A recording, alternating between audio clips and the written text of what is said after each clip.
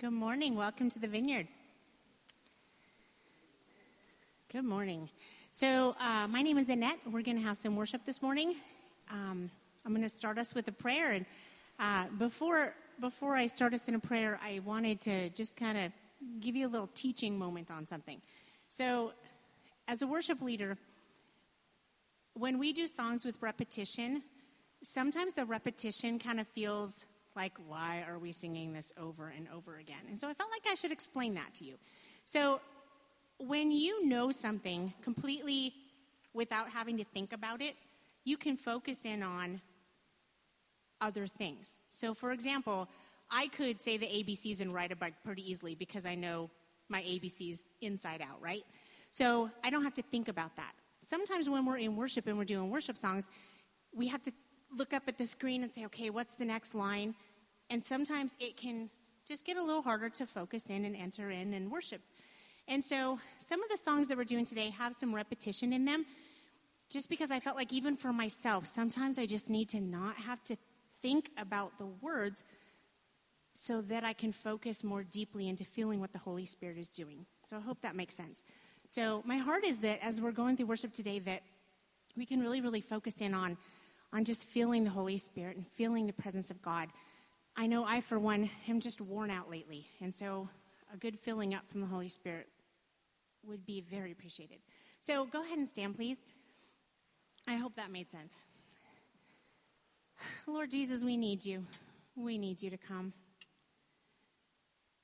And Father God, I just pray that as we are worshiping today, that you are here, that you are deeply in our hearts, that we can feel you, that we can just lean into you, Lord Jesus. So I pray against distraction, and I pray that we can find you here, Lord Jesus.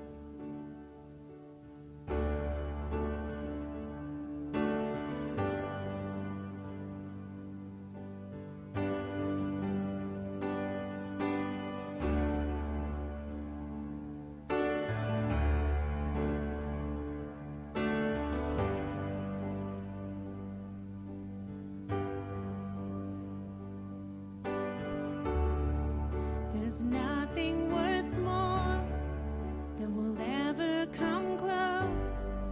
Nothing can compare. You're our living hope. Your presence.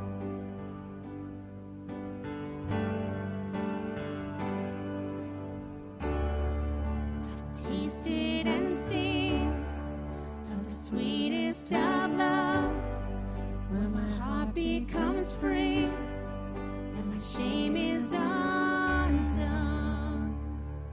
Your presence.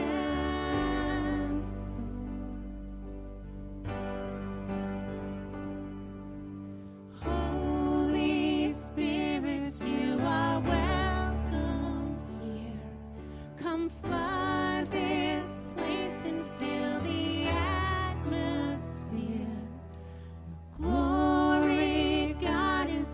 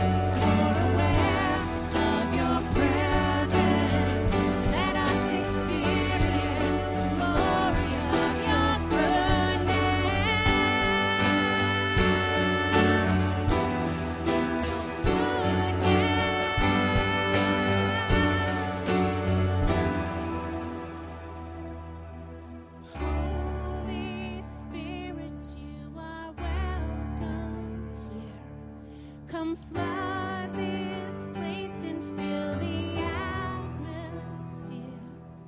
Your glory, God, is what our hearts long for. To be overcome by your presence, Lord.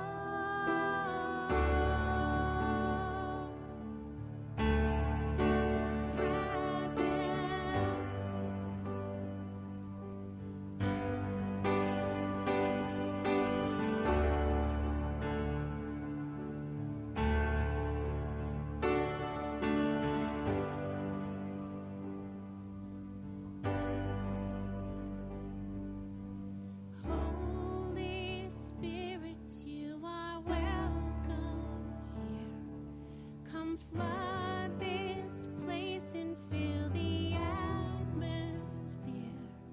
Your glory, God, is what our hearts long for. To be overcome by your presence, Lord.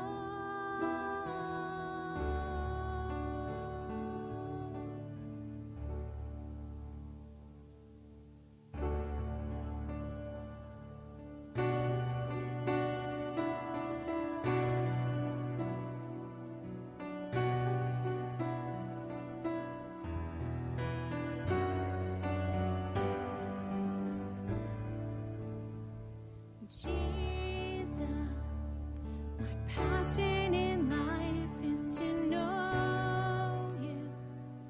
May all other goals bow down to this journey of loving you more.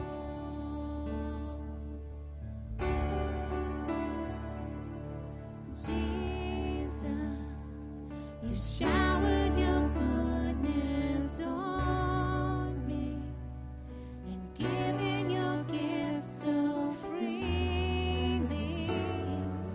But there's one thing I'm longing for.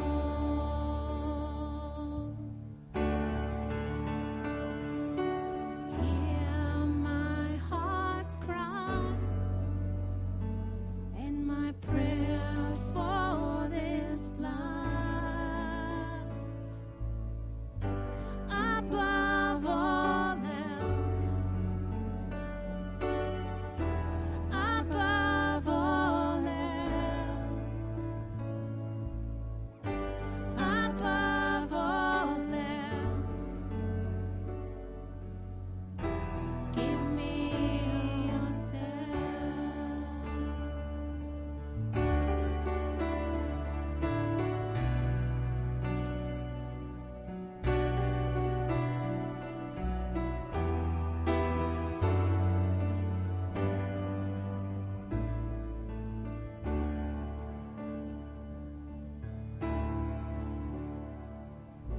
Jesus, my passion in life is to know you. May all other goals bow down to this journey of loving you more. Jesus, you showered your goodness on me and given your gifts so freely. But there's one thing I'm longing for.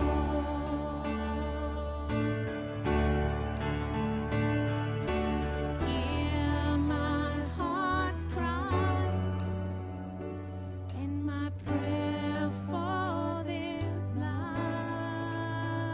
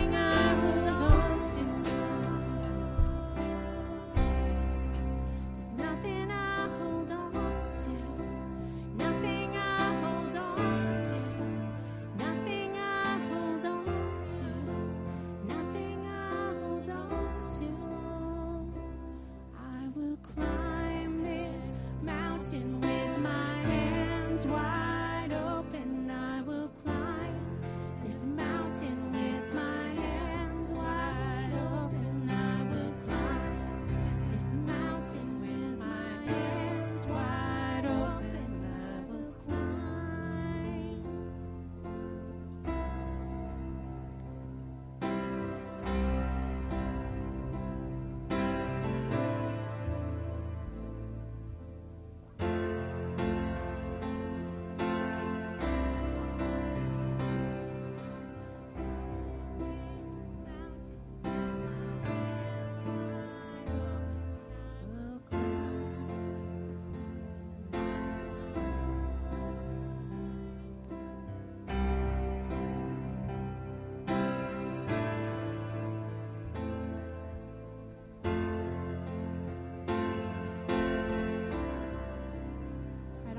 Ever tried to climb a mountain with your hands wide open when it's really steep and you're just holding on to whatever you can grab so that you don't fall back down.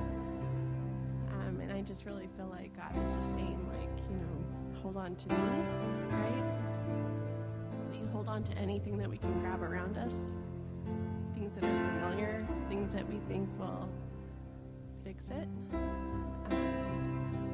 I think it's just that reminder of, even though it's really scary,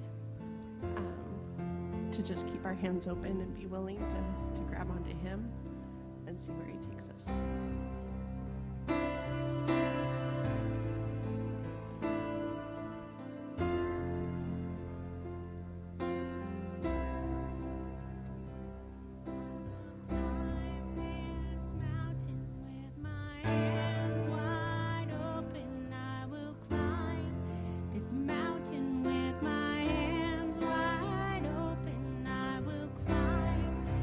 Mountain with my hands wide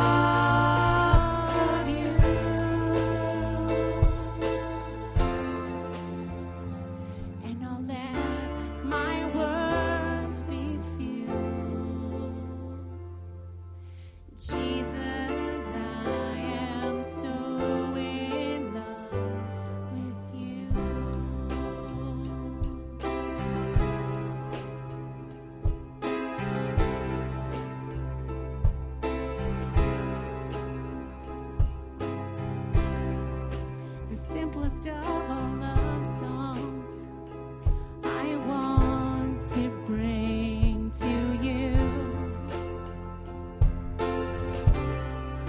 So I'll let my words be few.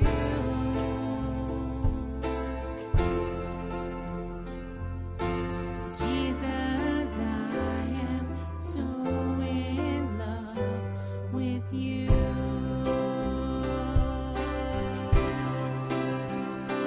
And I'll stand in awe of you.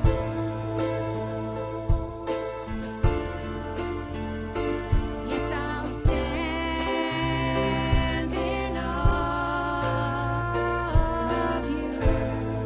Stand in awe. And I'll stand in awe of you.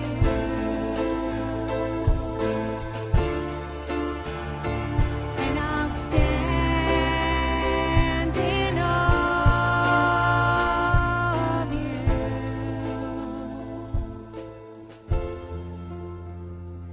And I'll let my words be few.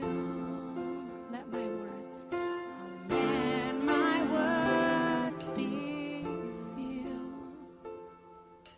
Jesus, I am so in love with you. So in love with you.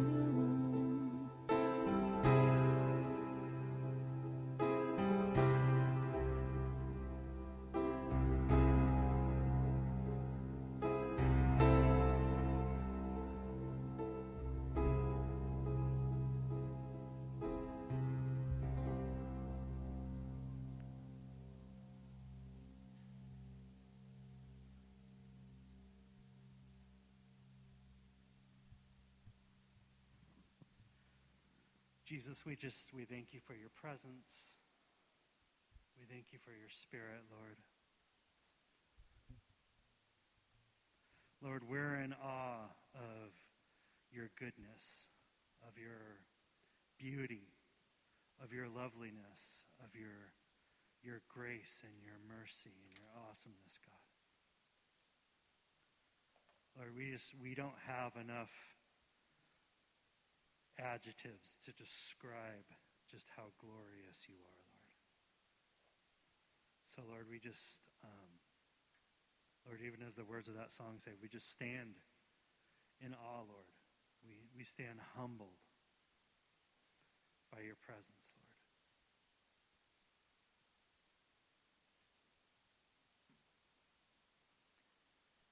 Jesus, we thank you for all you are to us, God. Thank you, Lord. Amen. Amen. Good morning, church. It's good to see all of you here this morning.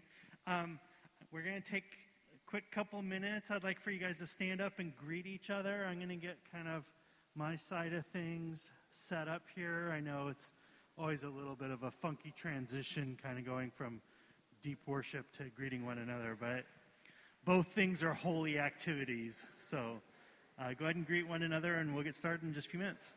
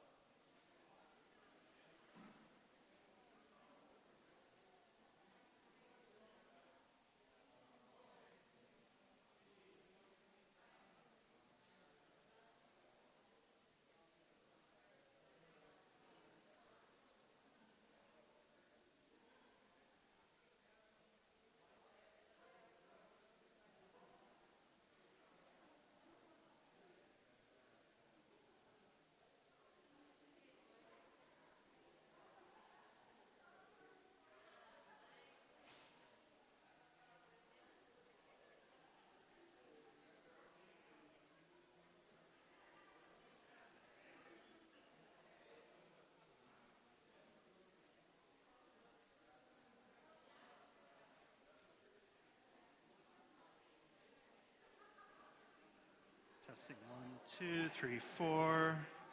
Okay.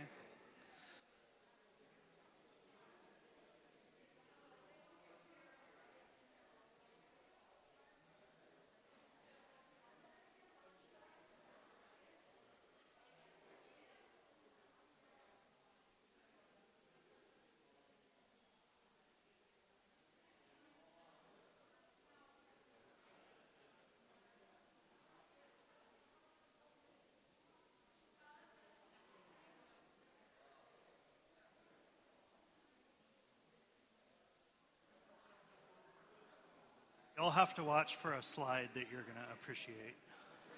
I made my own little Trek meme. So, if I could have everyone please find your seats, I would appreciate it. I'm glad we're getting to know each other, though. That's awesome. I will never, ever take for granted being able to greet people at church again after this last year. Welcome. As I mentioned last week was our kind of final week finishing up the book of John. We're going to go into a short little series. It's about being a disciple, but focused on the fruits of the Spirit. So love, joy, peace, patience, kindness, goodness, self-control, kind of those awesome things that if we are truly followers of Jesus, if we are his disciples, these attributes, these characteristics are things that should come out.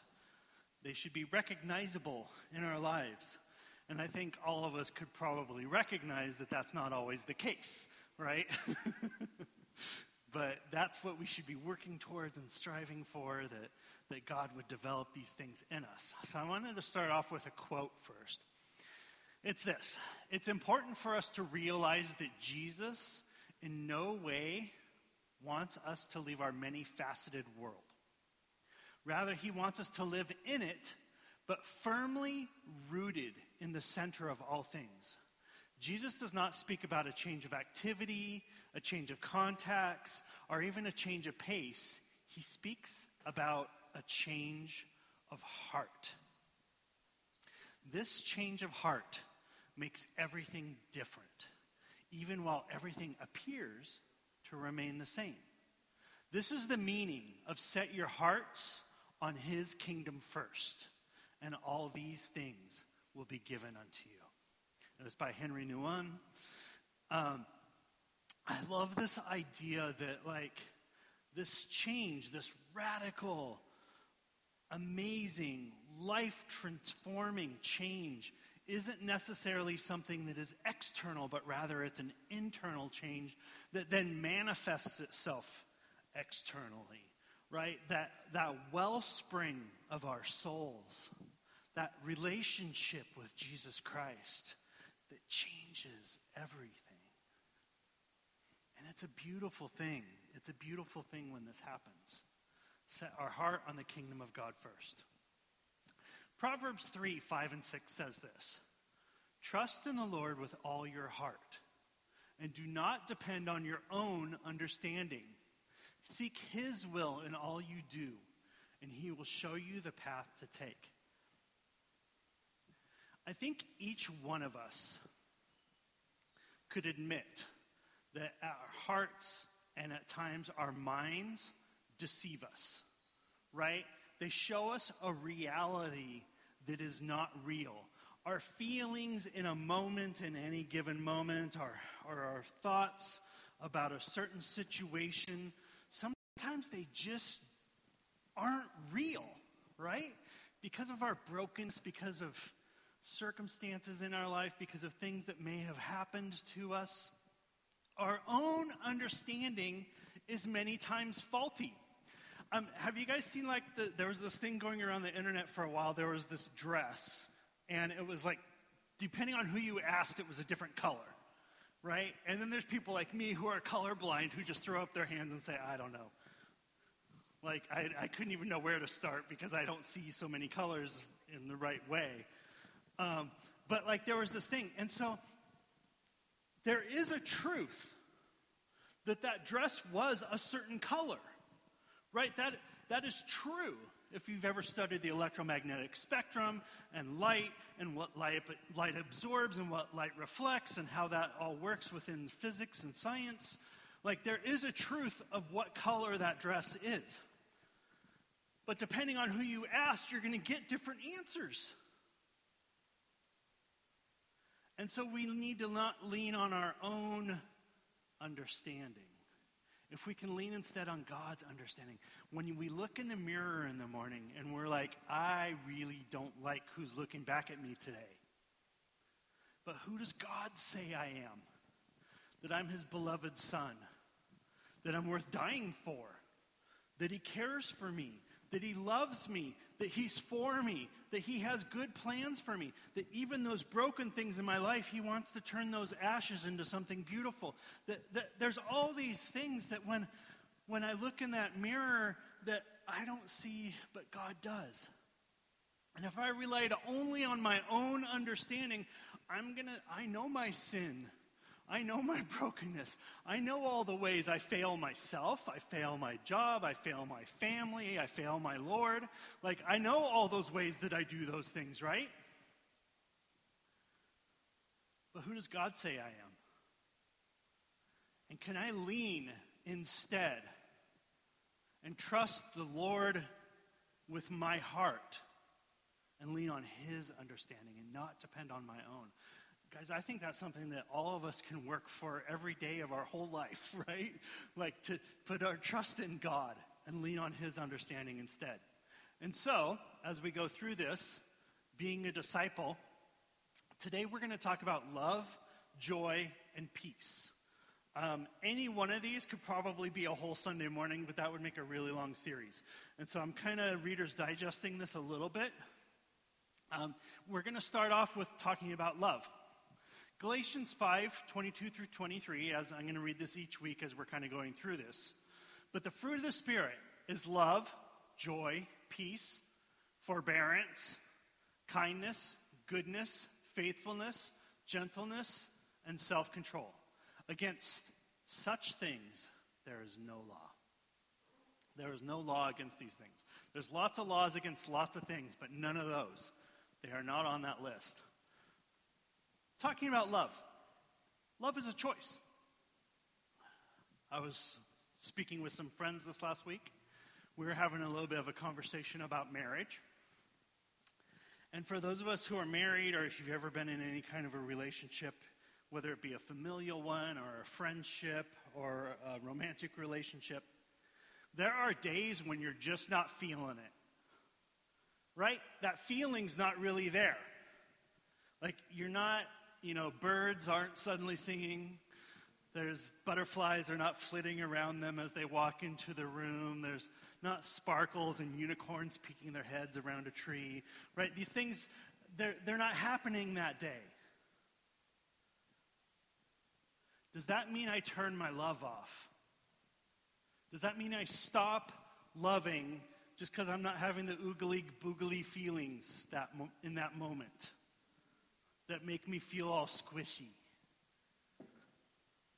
I mean, I absolutely still feel squishy when I'm with my wife. But it's not usually after a day when we spent it all day like working in the garden and we're both exhausted, right? Like, it's not at that moment. But I still love her. Or after that moment when we had a conversation about something and we didn't quite come to the same conclusion. I still love her. I might not be feeling a whole lot of love in that moment, but that doesn't change my love. Because love is a choice. It's not just a feeling. Love is a choice. This quote by Billy Graham is one that always gets me. It's the Holy Spirit's job to convict, God's job to judge, and my job to love. See, whenever we're trying to change someone because we love them, that's not actually love. That's control. Because I'm trying to change them into somebody that I find acceptable. And as we saw in that verse in Proverbs, my own understanding is not God's. And maybe God made them just the way they're supposed to be. Maybe they're supposed to be somebody who has like super high energy.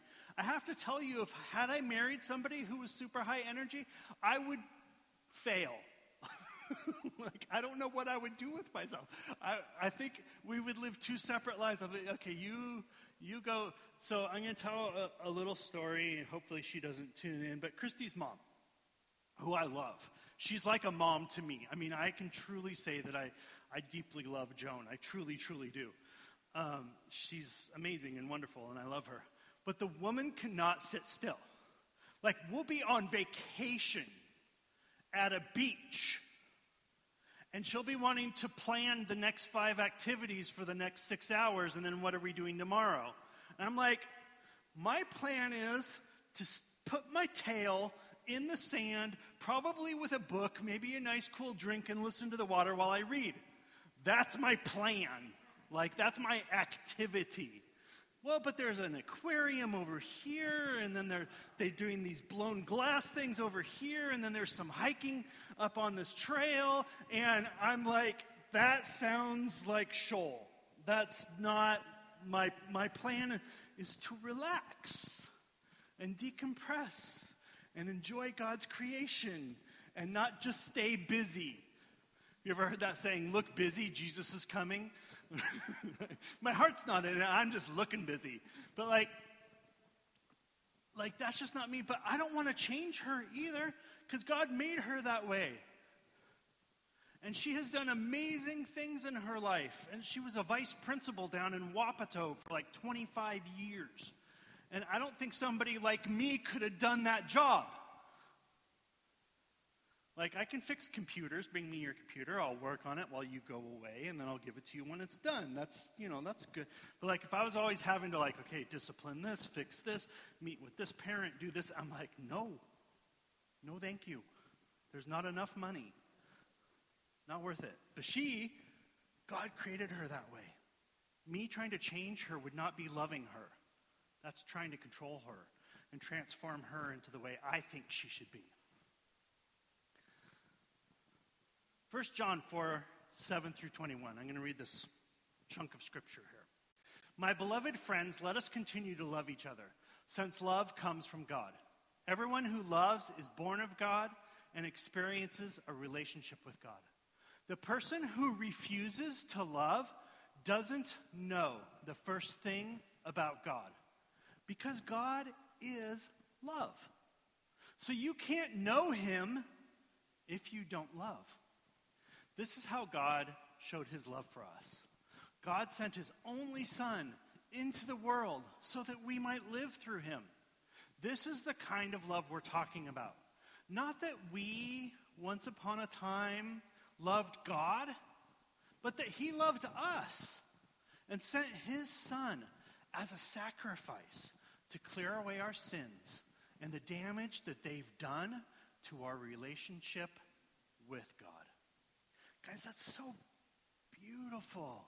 And I love this idea of it's not that we first loved God, but God loved us. It says that God loved us while we were yet unborn, that God loved us in the womb. It says that God loved us before the beginning of creation. Our soul somehow existed, and God knew of it, and he loved us. And he cared for us. I don't get all of that. I'm not enough of a theologian to get all the nuances of how that works. But Scripture tells me that God loved me before the beginning of the age. And that's insane. That's amazing.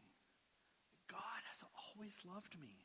Scripture says that Jesus would that none should perish, but that everyone would have eternal life. Loved us first.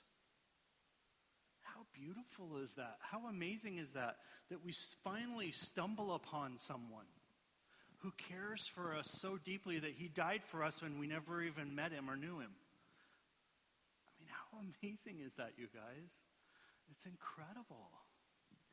And that through doing that he washed away our sins. He removed our sins. And I love how this translation says this. And the damage that they've done to our relationship with God.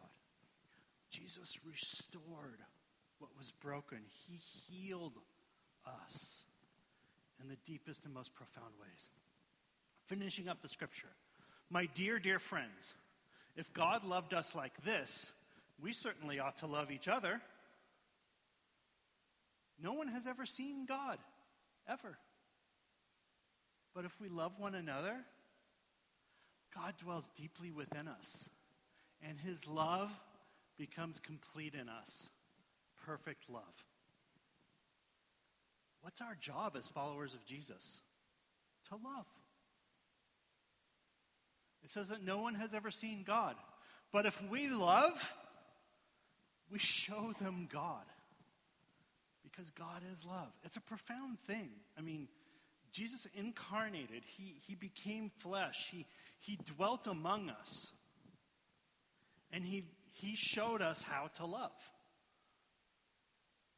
He showed us how to do it. He gave us a roadmap for how to live this out.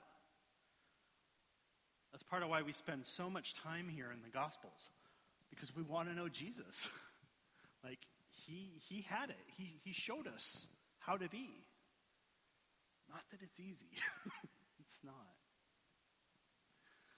Circumstances are not eternal, but people are. Circumstances, our current, present difficulties, are not eternal.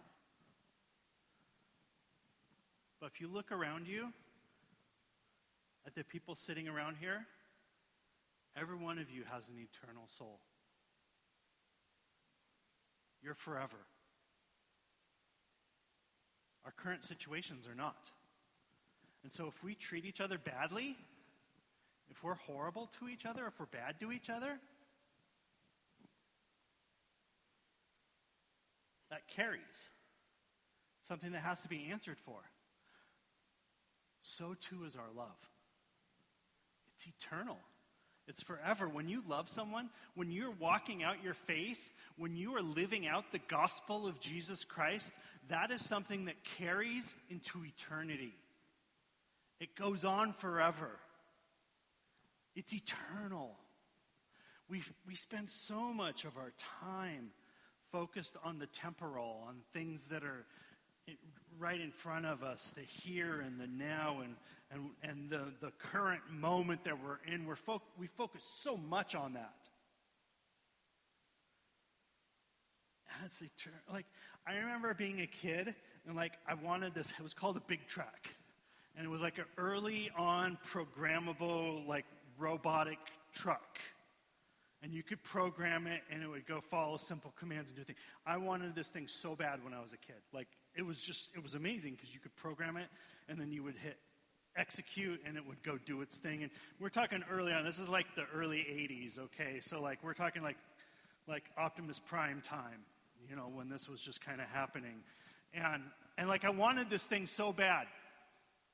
I saved money. I did stuff for my grandma so she would help buy it for me for Christmas. And I did all these things to get this toy, right? I have no idea where it is. I don't think I had any idea where it was 2 years after I got it. I can't even tell you whatever happened to it. I don't think I broke it. It just disappeared. It probably was in some yard sale my mom had. But I wanted that thing more than anything, and I worked my tail off to get it. It didn't last very long. What are we spending our time on? What are we doing? So what can we do that is eternal? Show God's love by helping care for a neighbor. Show God's love by offering comfort and prayer to someone. Show God's love by randomly paying for someone's groceries or meal. Show God's love by being quick to help. There's practical, real things that we can do for one another and for strangers that last into eternity. Just be aware of it. I think most of us would do these things if we were thinking about it. We just don't think about it because we get so busy with our lives, right? Let's be about things that are eternal. Jumping into joy. Jumping for joy. Joy is a choice. You can be in incredibly horrible, difficult circumstances, and I'm going to read a scripture later referring to that, and still choose joy. So I wanted to start off with some fun things. A few little church-appropriate memes, going to heaven and staring at Adam and Eve like, thank you, JT. Punctuation matters.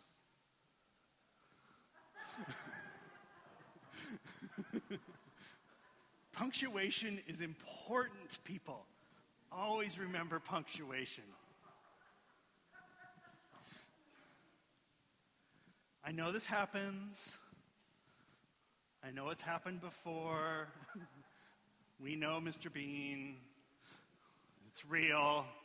It's not that we don't mean to end.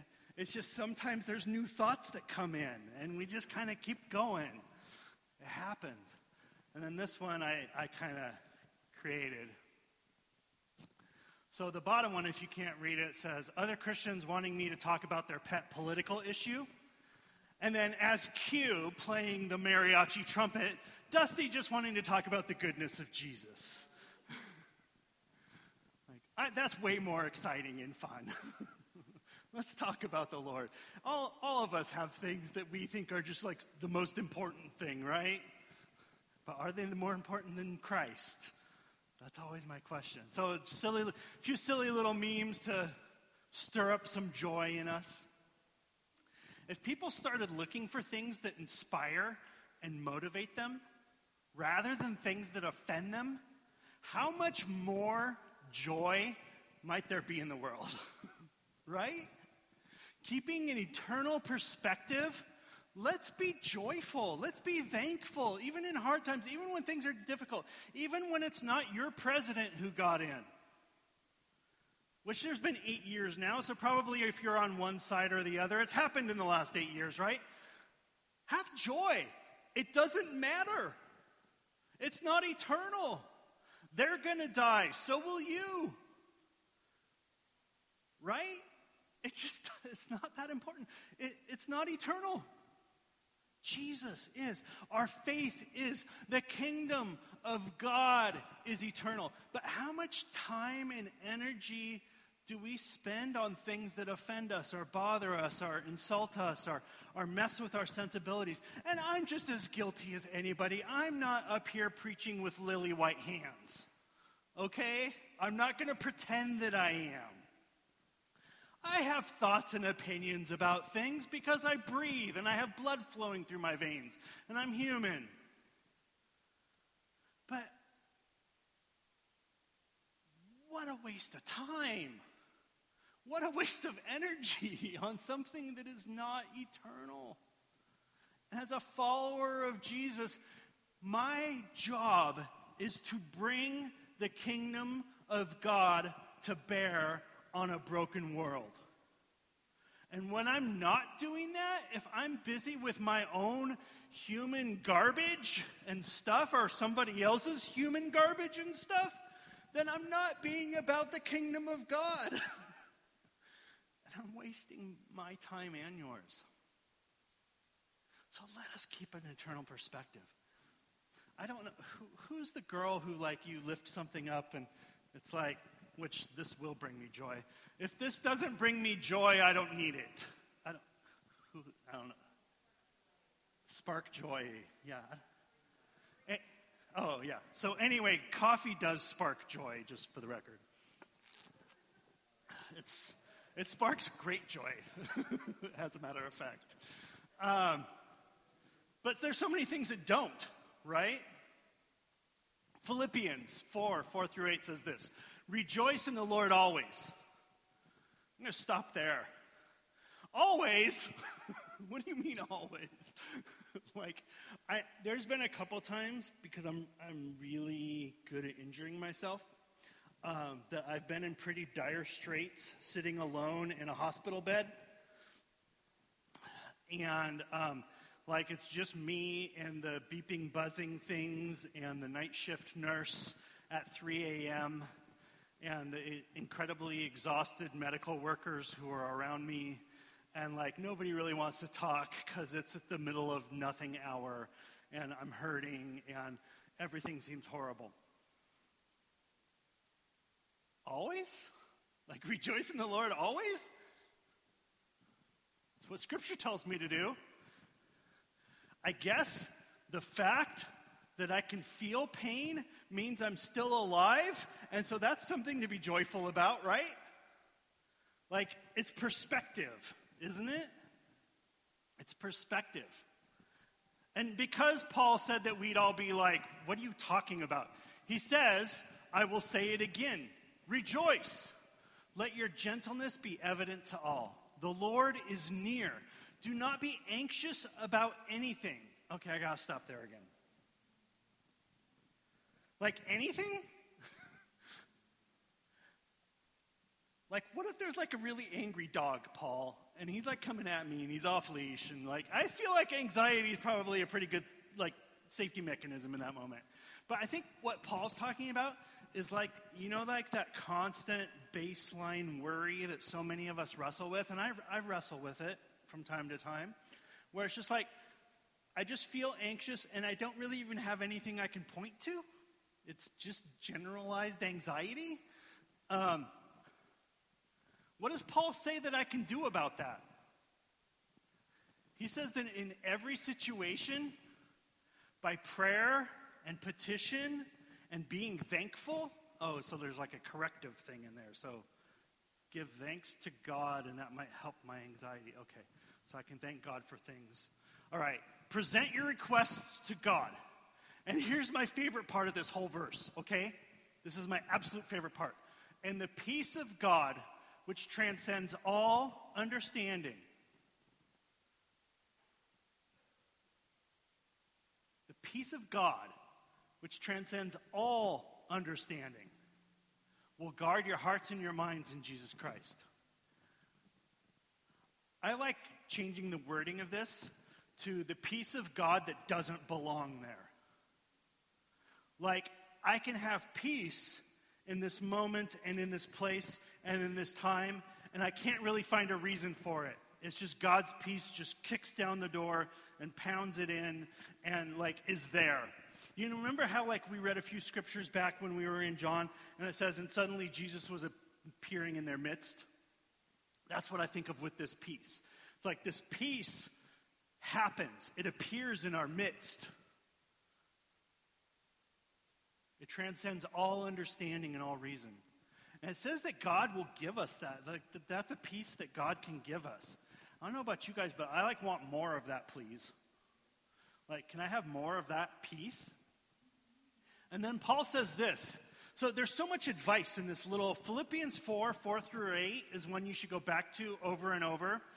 Christy and I actually have a short, like a tiny little porcelain thing that has this, not the whole verse on it because it's too small, but like it has a piece of this verse on it where it says, do not be anxious for anything. And like, so Paul tells us a few things that we can take to God. He says, finally, brothers and sisters, this is going back to that politics thing again. Whatever's true, whatever's noble, whatever's right, whatever's pure, whatever's lovely, whatever's admirable, if anything is excellent or praiseworthy, think about such things.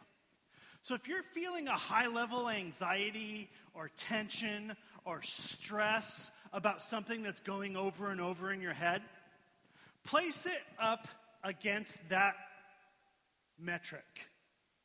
Is it true? Is it noble? Is it right? Is it pure? Is it lovely? Is it admirable? Is it excellent or praiseworthy?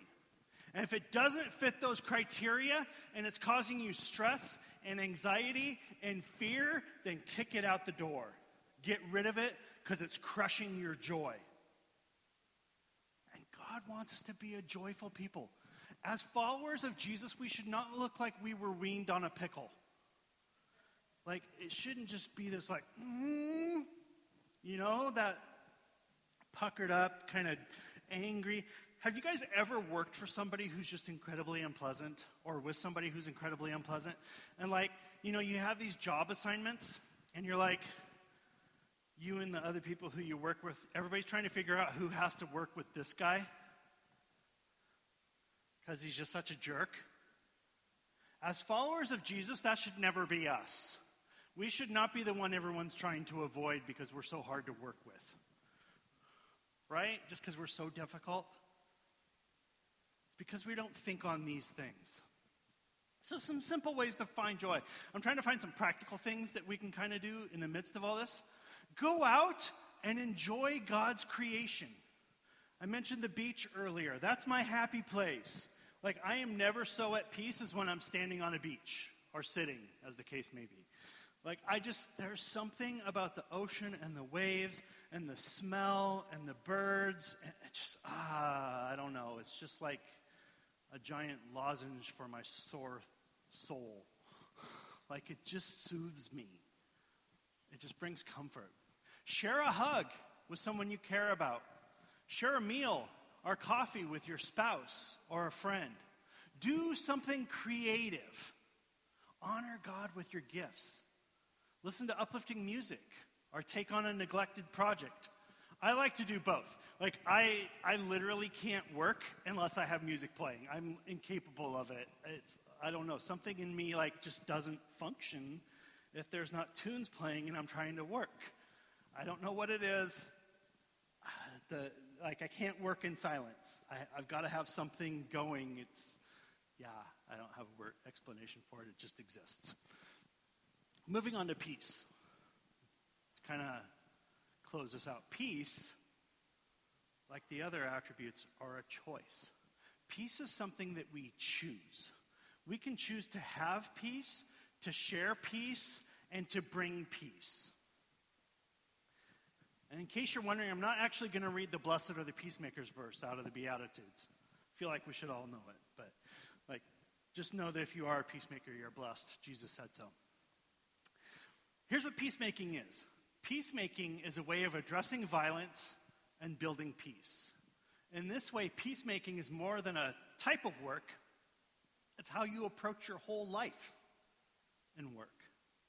Learning how to be a peacemaker can make you more effective at your job, as well as being a better partner, neighbor, community member, follower of Jesus. Eleanor Roosevelt said this: "When will our consciences grow so tender that we act to prevent human misery rather than avenge it?" When will our consciences grow so tender that we act to prevent human misery rather than just simply avenge it? Okay, I lied. I decided to read the verse. I was teasing. Matthew 5:9, it's directly from the words of Jesus. Did you guys know that this was the only sermon that we have recorded in all of Scripture by Jesus? The only sermon that we have. And that's part of it. So apparently Jesus felt it important enough in his one and only recorded sermon to say that blessed are the peacemakers, for they shall be called sons of God. I want to be a son of God, daughter of God, child of God. So I guess I should be a peacemaker. Romans 14:19 says this: "So then when we pursue the things which make for peace and the building up of one another." And Romans 12:18, "If possible, so far as it depends on you," dang it, depends on me, "be at peace with all men." That all part, all means all. All men. Yes, the ones you incredibly disagree with. Yes, the ones that make you crazy. Yes, the ones that frustrate you. Yes, even the ones that have hurt you or hurt someone you love. Peace doesn't mean that everything you do is okay. It simply means I'm not going to seek revenge on you. I'm not going to destroy you. I'm going to make peace with you. I'm not going to be actively trying to destroy your life. I'm a peacemaker. So a few things. said, with each of these, I was trying to have something kind of practical.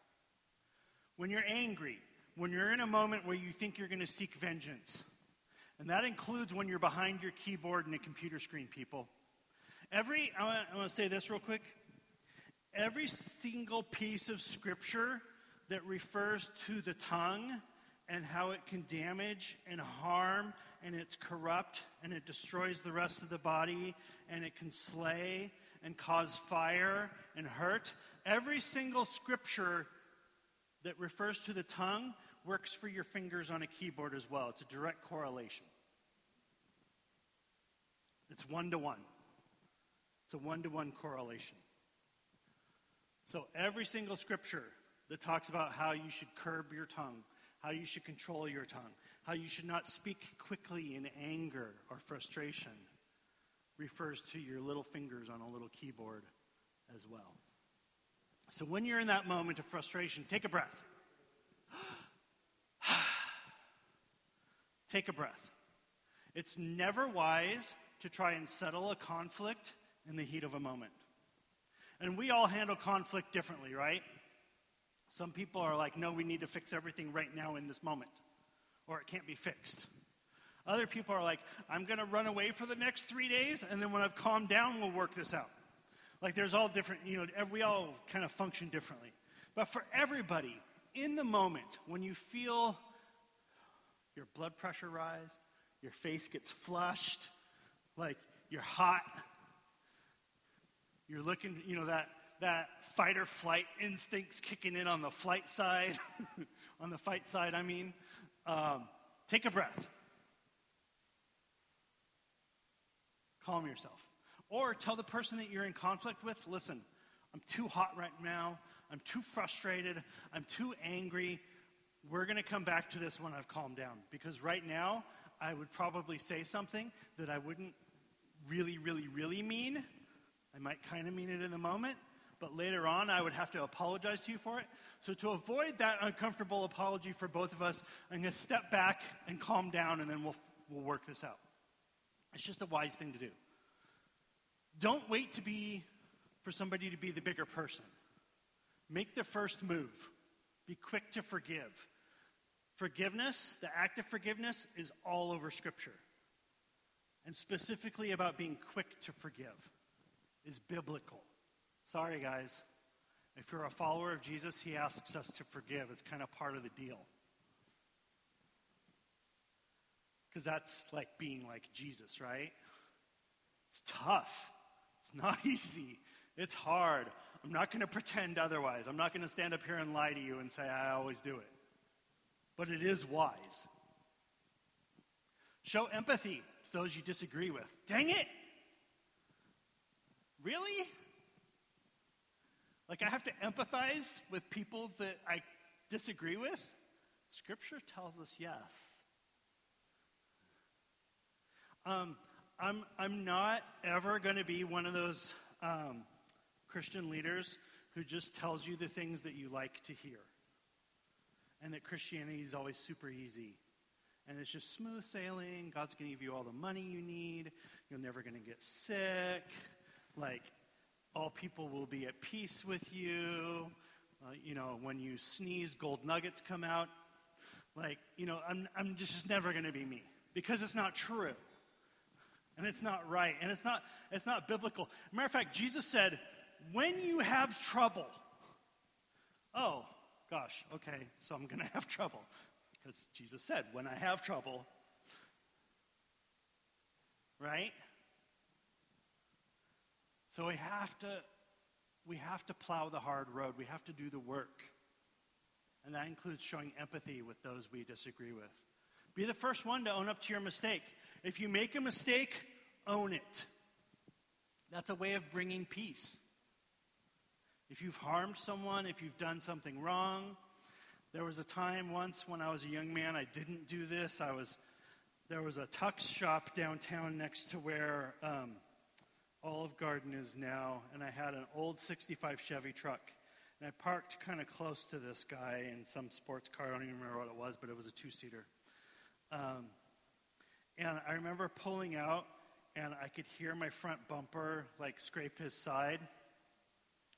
And so it was a stick shift, and so I just kind of kicked it into first and took off. That's not owning up to your mistake. There's my confession of 17-year-old Dusty. I got my tux for prom and scraped some guy's sports car with my ugly 65 Chevy truck. Which now would probably be worth more than his sports car, by the way, but still. But I didn't own up to my mistake. And he probably came out and he wasn't feeling much like a peacemaker or that I was bringing him peace. If I had left a note or admitted my mistake or said what I was doing, then maybe there could have been some peace. My guess is he wasn't feeling the peace when he came out and saw it scraped from this ugly old farm truck. This last one, Lord, God help us all. Don't make everything personal, because often it's not. How many times do we take everything personally? Like, no, you're attacking me. Like, because you said this thing or did this thing, or you, like, here's the one that always really kills me. Someone else believes something that's different from what I believe, and so now it's personal because you believe something differently. Where's my pepperoni on pizza and pineapple? Yeah, my wife and son. I'm gonna shame them here. Doesn't bother me. They like pepperoni and pineapple pizza, both of them. You don't have to hate them.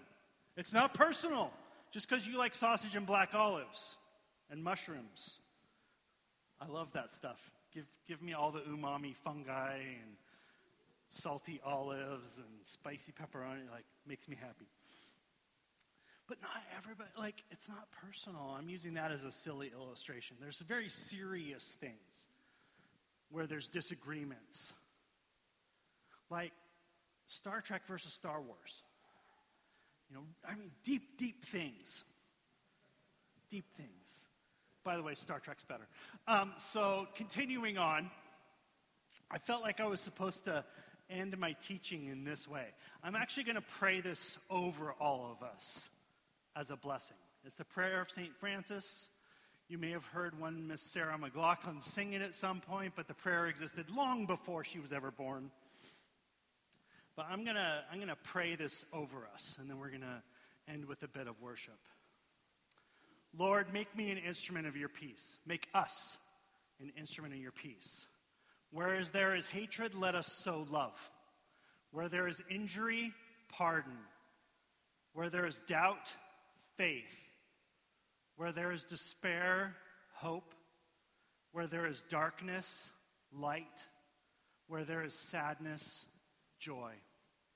O divine Master, grant that I may not so much seek to be consoled as to console, to be understood as to understand, to be loved as to love. For it is in giving that we receive, and it is in pardoning that we are pardoned, and it is in dying that we are born to eternal life. Bless us, Lord. Amen.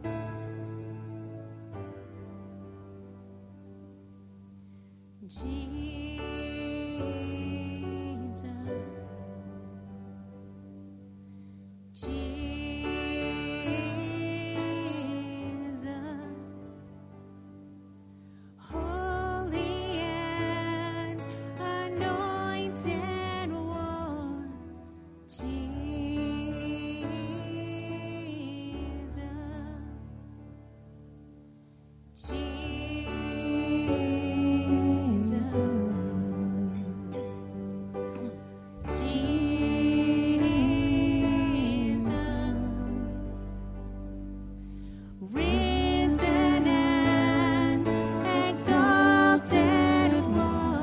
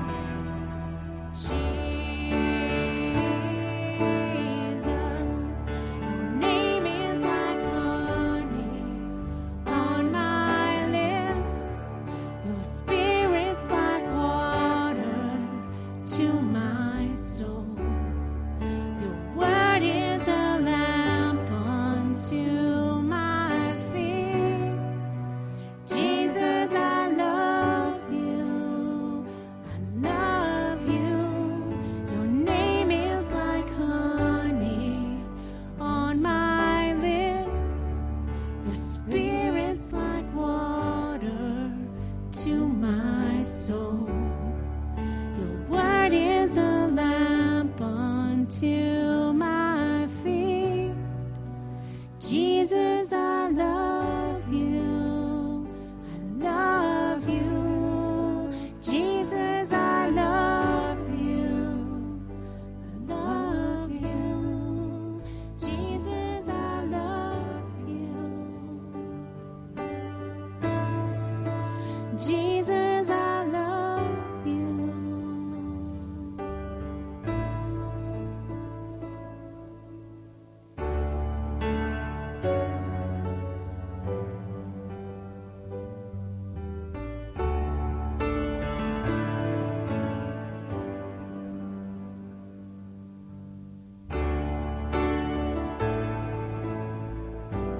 Guys, and that's going to keep playing, but as I was praying about how I was supposed to end today, I felt like the Lord said that we were supposed to just sit in quiet for a bit and just allow the Lord to, with each one of us, kind of work on our hearts in some of those areas that were discussed this morning. And just have a conversation with the Lord about any of those things that were brought up that you wrestle with, that you struggle with.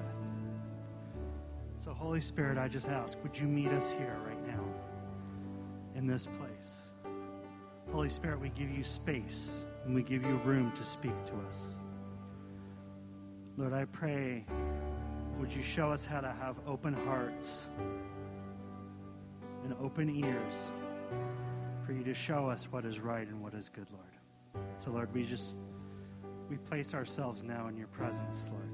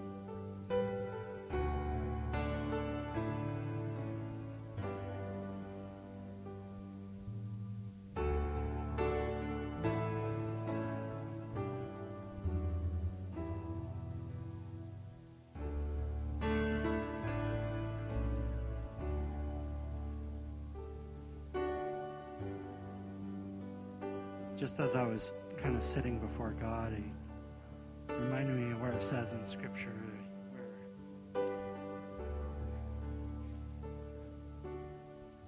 man calls out to God and says, Lord, renew a right spirit in me.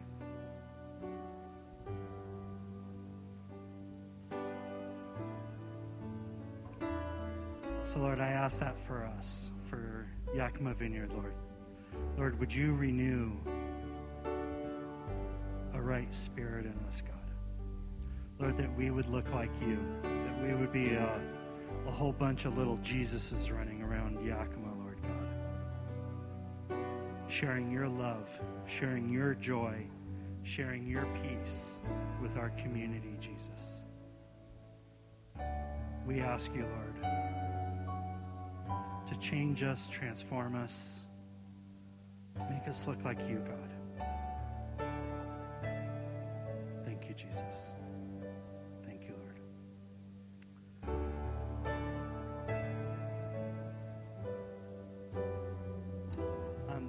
That's how when I was praying for this week, I felt like we were just supposed to end kind of just in God's presence this week. So that's kind of why we did what we did. May God bless you guys. May God meet you where you are this week. I pray for all of you each week, just that God meets you and carries himself with you. So bless you. Bless each and every one of you as you go out this week, and we'll see you next week. So take care.